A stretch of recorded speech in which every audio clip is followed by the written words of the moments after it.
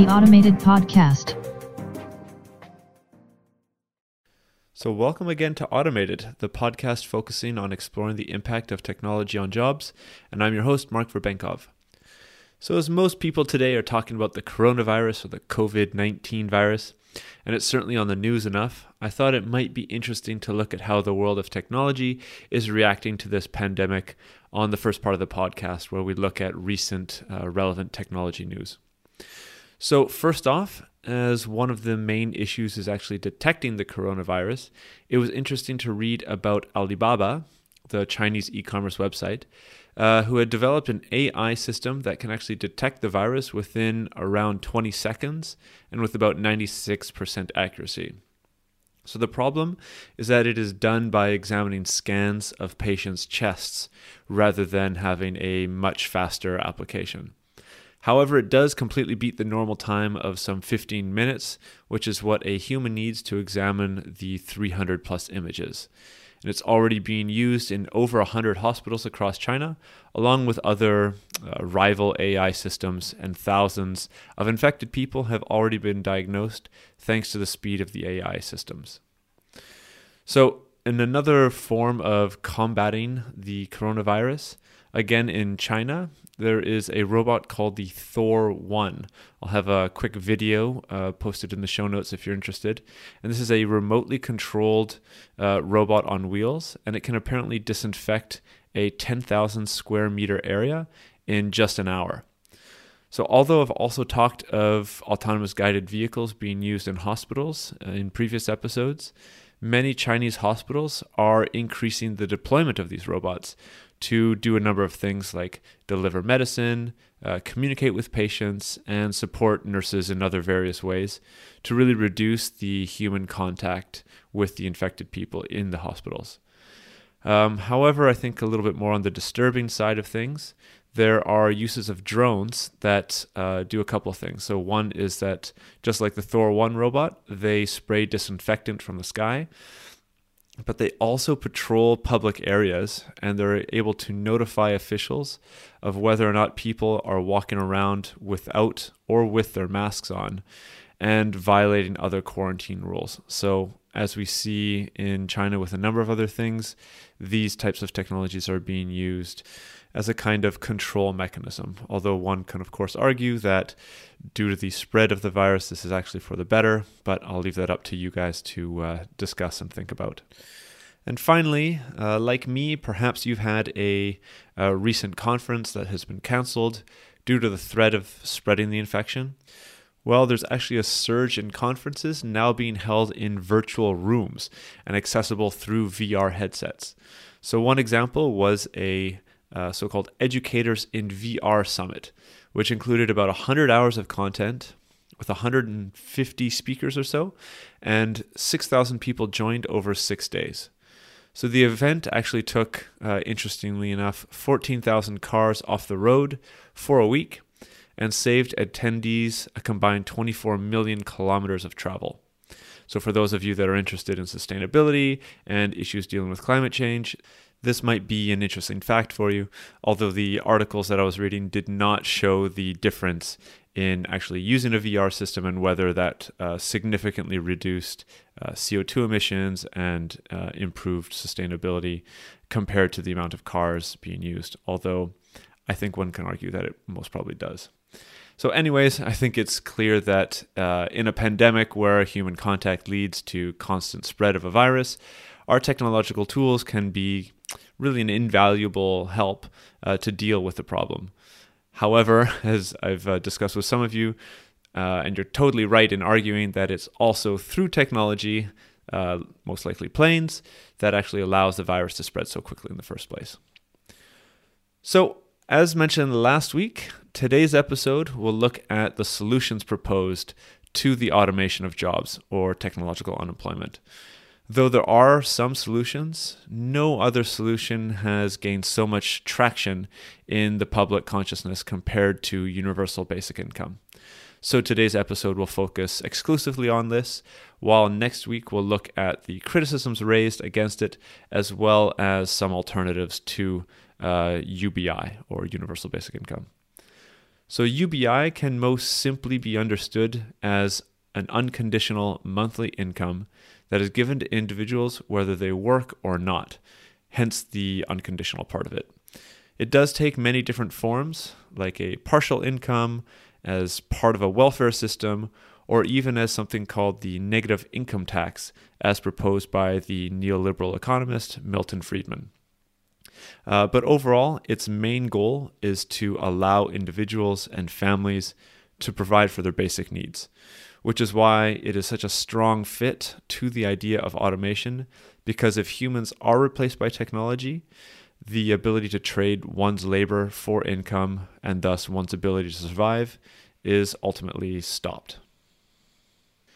So UBI is also a highly debated subject, with some arguing it should be added to the social systems already in place, like healthcare, whereas others argue all social systems should be replaced by it if it is to even be implemented at all.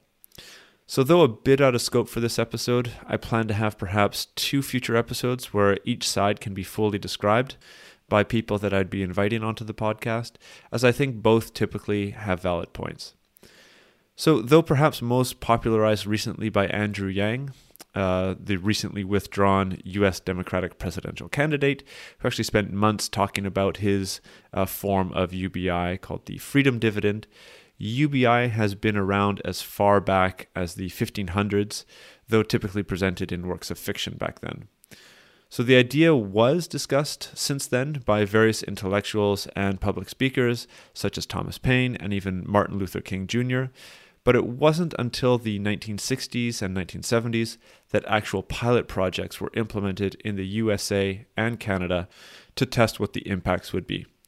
So since then, the idea has gained momentum, especially in Europe, as fears of automation and AI continue, while supplemented with more and more examples of the successful projects across the world. So let's look at a few of these examples to get a sense of what UBI actually does. So Mincome was a UBI project in Canada during the 1970s that actually ran for some 5 years. It remains not only one of the first, but also one of the longest large-scale projects to date. Its real goal was to find if a guaranteed income would disincentivize recipients to do work. It occurred across various areas in the province of Manitoba, but an entire third of a small town called Dauphin actually qualified and received the subsidy. So the program guaranteed a family's annual income would never fall below a basic amount. For a family of 4, for example, that was about $16,000 in today's Canadian dollars. If they did earn some money, the Mincome check kept coming, just at a reduced rate. So for example, if they earned, say, $10 extra, their Mincome check would go down by $5. So working was, in this way, still rewarded. Unfortunately, though, a conservative political party came to power in 1979 and stopped the entire project without even having the data of the 3,000 plus people analyzed. And it wasn't until 2008, when the renewed interest in UBI, that the information was unboxed and eventually looked at. So though there was no direct evidence between income support and health outcomes, the claimed results showed a number of beneficial things. So most people receiving the subsidy actually kept working, but did reduce the amount of work slightly in favor of spending more time with family.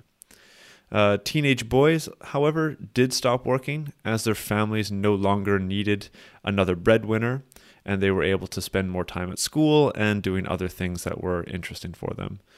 Hospitalizations fell by roughly 8.5%, and this also included mental health, but also work-related injuries and emergency room visits decreased as well. So as a Canadian myself, I heard of the Mincome experiment before many other UBI projects, but I was actually quite interested when I read that a pilot project had also occurred in India, as the culture, but also the level of expenses are quite different compared to those in Canada. So in 2011 and 2012, two separate programs were undertaken in an underdeveloped state in central India. Now, I think that the first program is actually a little bit more interesting, as 20 very similar villages were selected to be part of this experiment. Half of the villages were actually given the stipend, and in those villages that were selected, everyone was given roughly a third of a monthly income for a low-income family. The interesting thing here, though, is that this monthly income had zero restrictions. So the people that received the money could essentially spend the money on whatever they wanted. The results showed quite some improvements for those that were given the stipend. And we can look at those briefly. So better food security and lower rates of malnutrition, especially in female children, were found. Lower rates of illness, more consistent medical treatment, and more consistent medicine intake was found as well. Productivity rates increased as children in recipient villages had higher rates of school attendance, much like the Mincome example as discussed before. Higher rates of labor and work, especially in self-employed contexts, was found. No evidence of higher alcohol consumption. Actually, the opposite was found. So alcohol consumption actually decreased. And households with these cash grants were 3 times more likely to open a new business or take on a new production activity compared to those households that didn't receive the cash transfer. So these households also decreased their levels of debt and, of course, increased their levels of savings. So what I think is interesting here is that the participants knew that the experiment would only last a single year. This is perhaps one of the more difficult things to deal with in these experiments. How can the results be seen to be completely valid when participants know that the income is only temporary? And this has actually been an argument in favor of universal basic income, as those that argue for universal basic income claim that the results of all the experiments that have been done so far are actually conservative, and that if UBI were implemented on a permanent long-term basis, the benefits would far surpass those of what we see in these short-term experiments. But looking at long-term payments, so compared to India, Alaska has been paying a partial basic income to all of its residents since 1982. So through the Alaska Permanent Fund, which was created in 1976 through the massive amount of wealth generated from oil mining of North America's largest oil field, some 650,000 people receive the dividend every single year. And as the dividend is based on the interest of the fund, the amount has actually fluctuated between $300 and some $2,000, which is given out once every single year. So though this is clearly not enough for individuals to survive off of, and thus really can't be considered a full UBI program, there has nevertheless been a number of studies to try and show what the effects actually are. So again, I'll look at some of the more interesting results of the studies. So first off, there was a small but positive birth weight effect for low-income mothers, meaning that the weight of their child was actually higher than in other places where they didn't have the stipend. And this also extends into childhood, and there were actual findings that for 3-year-olds, the fund actually helps to reduce obesity. So not only do you get healthier children when they are born, but you also reduce the level of obesity as they're growing up, which I think is an especially large problem in the United States. So there's also something especially for the elderly. So poverty has been reduced in the elderly populations. However, income inequality has grown for the population as a whole. And again, kind of a double-edged benefit here. Property crime does seem to decrease following the payment, but at the same time, substance abuse also increased. So these were just some of the examples out there, and there are actually many other pilots that have been conducted to ascertain the benefits and problems of UBI across the world.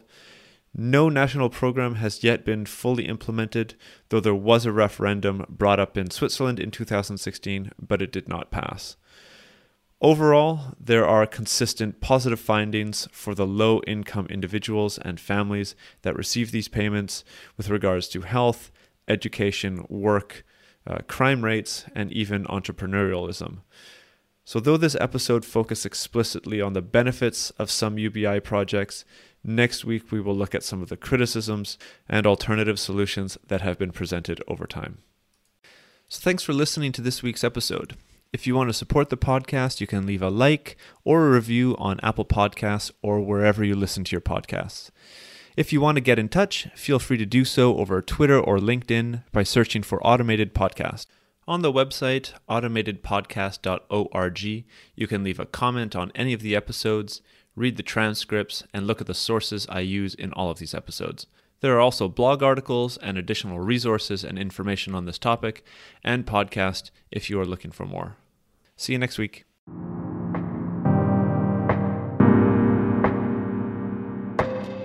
The Automated Podcast.